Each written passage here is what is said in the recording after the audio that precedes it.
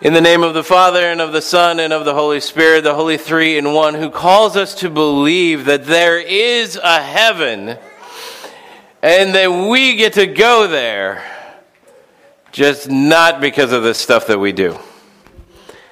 Dear brothers and sisters in Christ, there is this TV show out there called The Good Place.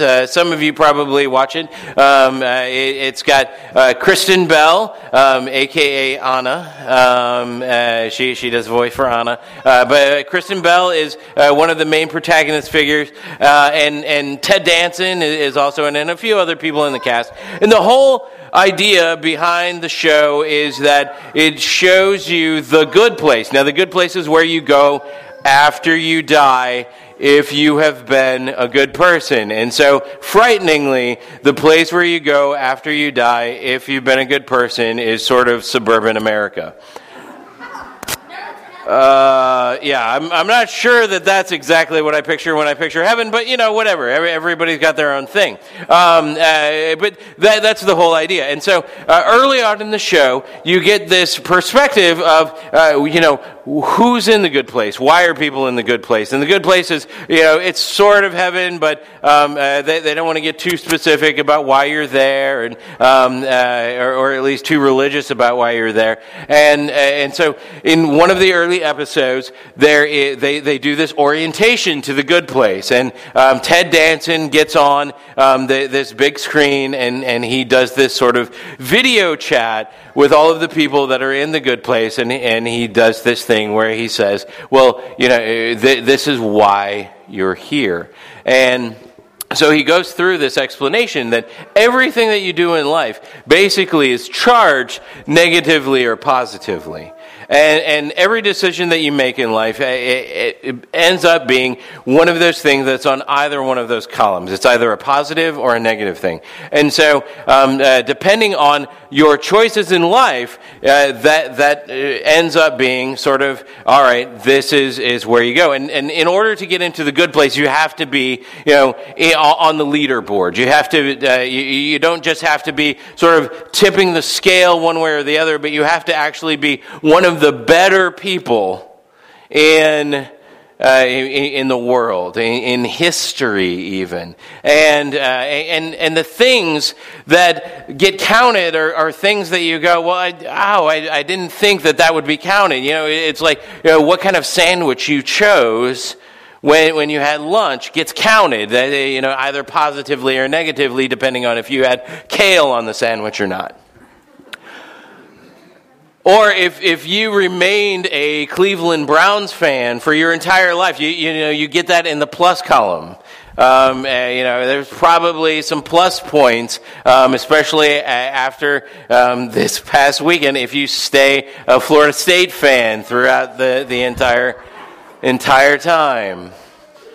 And so it's this weird thing where you watch Ted Danson talk about all of the different things.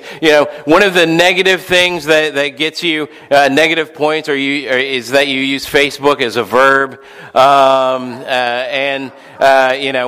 of the positive things is what kind of magazine you're reading, and there's all sorts of this different stuff. But the interesting thing about it is that it expands out this sense of like what is worthy of being positive or negative. Because realistically, a lot of times as religious people, as Christian people, we sort of we get into this place where we start prioritizing stuff. Where we say, like, okay, well, the stuff that I really need to worry about is going to be all of that Ten Commandments stuff. And then the other stuff in my life, well, that doesn't matter quite as much. So, depending on what you did this morning with your little bonus hour that was given to you by the government, which, by the way, they'll take away later on in the spring, so which is very much like the government. And depending on what you did with your bonus hour, that could mean that you're a good person or a bad person. So, and I won't get into evaluating that, but if you slept through it, you can kind of figure, like, all right, how do I feel about that? I had this extra hour. I used it for sleep. Is that a good thing? Is that a bad thing? You can come on either end of that. I had this extra hour. I, got up and ate crunch berries. Okay, good, bad. We'll see.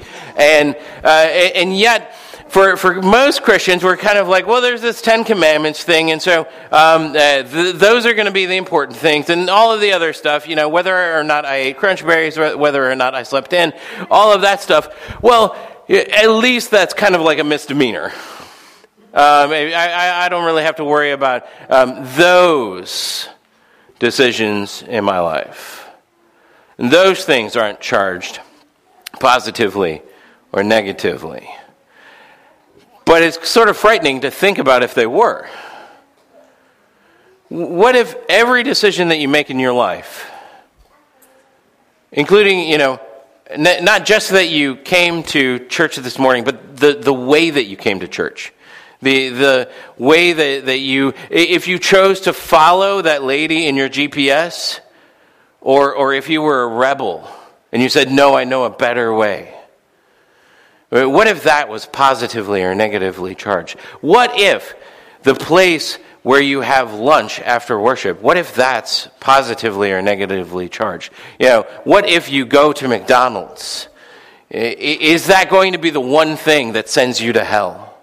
You were pretty good, you were sort of weeble-wobbling, but then, you went to McDonald's or you went to Sonny's or you went to wherever it is that you think is evil. And now you landed yourself on the negative side of the column. And then you have to make that up with some good decisions, right? You have to make some good decisions and some of the right stuff. And yet we're Lutherans, we're Christians. We know that actually not even those 10 Commandments are really where it's at. Like, we can kind of even ignore the 10 Commandments, right? Because we're like, well, what really matters is that I believe that there was this guy Jesus, he was a Jewish carpenter, he died on a cross for me, and because I believe that, then I get to go to heaven. And as long as I do that, well, that little narrow slice of thing, then as long as I do that, then I'm okay. Then I'm going to the good place, then I'm good. And that's an interesting view of righteousness. Because righteousness is this thing. Righteousness is this thing that we do to ourselves most of the time. In fact, the reason that the good place, I think, resonates with us so well is that we're very good at keeping track and evaluating our decisions. And so, no matter what decision it is that we're making, a lot of times we do get into this sort of thing of, okay, this has a positive value or a negative value. It's just that most of us kind of have this big gray middle where we're like, well, that's neutral. Which leg I choose first to put my pants on, well, that's kind of a neutral decision. The world is not going to end if I put my shirt on before or after I put my pants on. But you know that there's some other stuff that you know you are all sorts of guilty about, even though that doesn't show up anywhere in the Bible. You know that there's this stuff that you're like, well, gosh, I really feel bad that you brought up kale earlier, Pastor Jay, because I've never had kale. And maybe if you're one of those people, you haven't had kale, you feel kind of guilty about that right now because you hear everything about everybody, how bad it tastes, and yet how good it is for you, and you go, well, I should do that. And that's nowhere in the Bible. If that was kale wrapping shrimp, that'd be a different story, but just kale by itself, no place. And we get into this game of our own righteousness all the time, and we start to use that in order to evaluate ourselves as good people or bad people, and we figure that when we evaluate ourselves as a good person, well, then we get to go to heaven. Because quite frankly, I think you might have something there. quite frankly, you're probably your biggest critic. You may have certain blind areas in your criticism of yourself, but you're probably still your biggest critic. You're probably the person in your life who has evaluated your decisions most. Some of you are just really judgy, and maybe you're not your biggest critic, you're everybody else's biggest critic, and that's a whole different sermon. But most of you, you're pretty good at judging you. You're pretty good at figuring out, okay, I have that magazine subscription. Does that mean that I'm a good person or a bad person? I follow this team. Does that mean that I'm a good person or a bad person? I watch this on TV. Does that mean I'm a good person or a bad person? I do this other thing. Does that mean that I'm a good person or a bad person? And we get all wrapped up in this sense of if we are good or bad, and just sort of like as an ancillary, then we go, well, if I finally get to that place where I determine that I am good myself, well then God has to agree with me, right? Because I'm my biggest critic. And so if I'm okay with me, then God has to be okay with me, right? And yet you go, oh, there's a problem there. And that problem comes up in this Beatitudes reading. So Jesus is, he's starting off his Sermon on the Mount, which is like all law. Like Jesus is like, you should do this, you shouldn't do that. You should do this, you shouldn't do that. And he starts it off with these Beatitudes, which were like, thank goodness he starts it off with the Beatitudes. So I know that there's at least something good, because the rest of this stuff is like, oh, you don't do that, don't do that. And we look at these Beatitudes and we look at, the blessed are these people because when they do this, or because they do this, or whichever way you put it, and you start to go, oh, well, I've got a choice. So I can be one of the peacemaker people, and I'll choose that sort of segment of righteousness. Or I'll choose to be one of the mourning people, because those people will be glad. So I'll just cry all the time. Or I'll choose to be one of these other folks. I'll choose to be somebody who hungers and thirsts for righteousness. I'll choose to be someone who is persecuted. And we kind of think that this is like a choose-your-own-adventure story, right? Jesus is laying out some options for us, and depending on which one of those options we choose depends on what kind of blessing we receive. The problem with that is, of course, Jesus. Because Jesus is all of those things. Jesus is a peacemaker. Jesus is meek. Jesus hungers and thirsts for righteousness. Jesus is completely righteous. And so if you're just choosing one, well, you're not really following what Jesus is saying here. Jesus is saying that righteousness is expansive.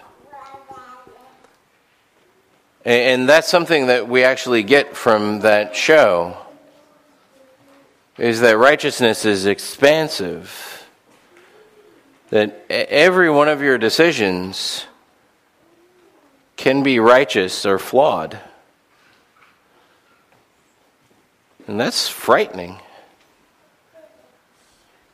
Because that expands out righteousness for us. Things that we didn't think had anything to do with if we were good or bad. Now all of a sudden we go, oh, that has something to do with am I good or bad? And we know ourselves well enough to know that maybe if we got to choose one thing, we might be able to work that out. But if Jesus is expecting us to be all of this stuff in order to be blessed, then we know that we're going to fail. Because we know that being a peacemaker and being meek and hungering and thirsting for righteousness and all of those other things, well, that's just too much.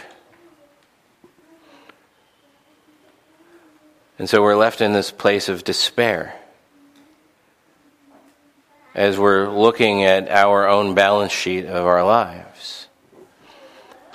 And the generally accepted accounting principles of our lives, and saying, the way that this comes out, I don't think I'm in.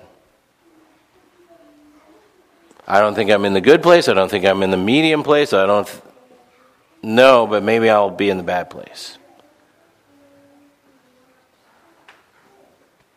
And then Jesus comes in. And Jesus comes in and he says, all of that stuff that I was encouraging and saying, blessed are you when this happens, all of that stuff I've already done. All of that stuff, if you're just baptized into my name, you're baptized into my scorebook. If you're baptized into my name, you're baptized into my credit rating with God, which, by the way, is perfect. If you're baptized into my name, you're baptized into my righteousness. You're no longer having to work out, is this decision going to lead me into good or bad? Is this decision going to be positive or negative in terms of my salvation? Because it doesn't matter. You're already going to the good place. And the people that have gone before you know that and are celebrating that. And you know those people. You know that they weren't really saints. But you celebrate that they are saints today. Not because of what they did, but because of whose they were and into whose name they were baptized. And so when we, just a little bit later on in the service, when we speak those names bravely in this place of the people that have gone on before us, we do not speak their names in celebration of how good they were, but in celebration of how bad they were. And how Jesus covered even that. And how he covers even us. And we get to celebrate with him for an eternity in a place that is so much better than suburban America.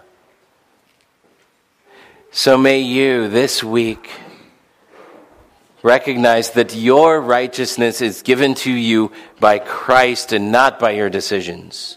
And may that lead you into making decisions that he would make, because that's whose name you've been baptized into.